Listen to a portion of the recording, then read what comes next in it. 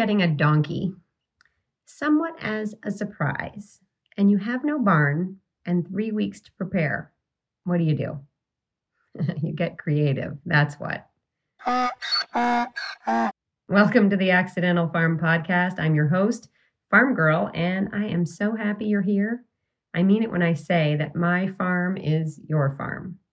You may not be able to come and help me muck out stalls or trim hooves, but it is still yours. I'm giving it to you, all of it, in this podcast. Keep listening. The characters are unfolding and you are going to love them, even when you don't. So, Murphy was coming soon. We had no real date or warning. Carl, my friend and neighbor, is like that. You are on a need-to-know basis, and apparently, I didn't really need to know. How do you handle that? I know, you're wondering. I just planned like it was all going to happen tomorrow. I got ready. And I just want to say this. Are you ever really ready?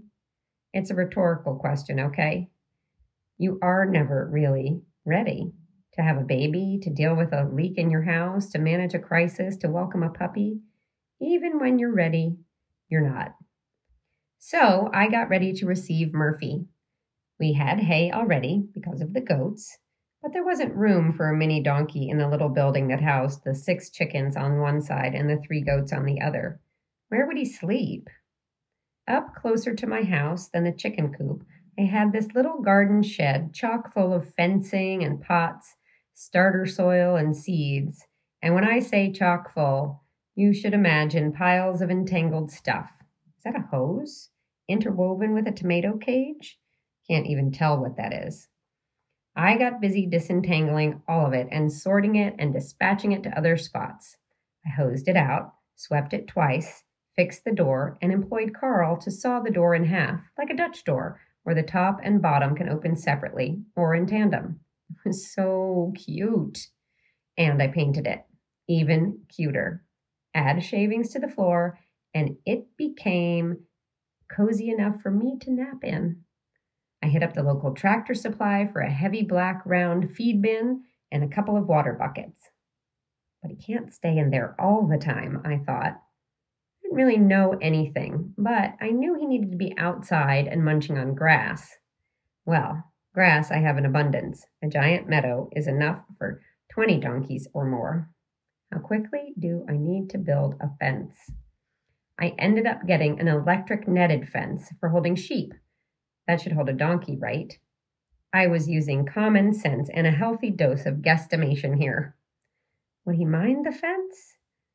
I had already become accustomed to solar fencers. It looks like a bulky version of some 007 explosive device from the 1970s, and I got as organized as I could. Then, poof, he arrived in a tight little crate on the back of a truck. He'd had a long travel day, and his little house seemed to feel roomy and comfortable to him.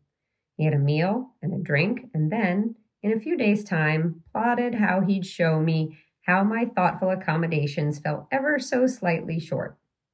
That's a different story. I am having a lot of fun reliving these old stories so that you know all about the Accidental Farm. If you have questions, let them rip. I have some stories in mind for you, but I have a feeling this will all be even better if you ask me what's on your mind. You can find me at XOXO Farm Girl on Instagram. I look forward to hearing your thoughts. Tomorrow, another story, and then another. The Accidental Farm is one of the richest places in the world for stories. I'm so glad you're here.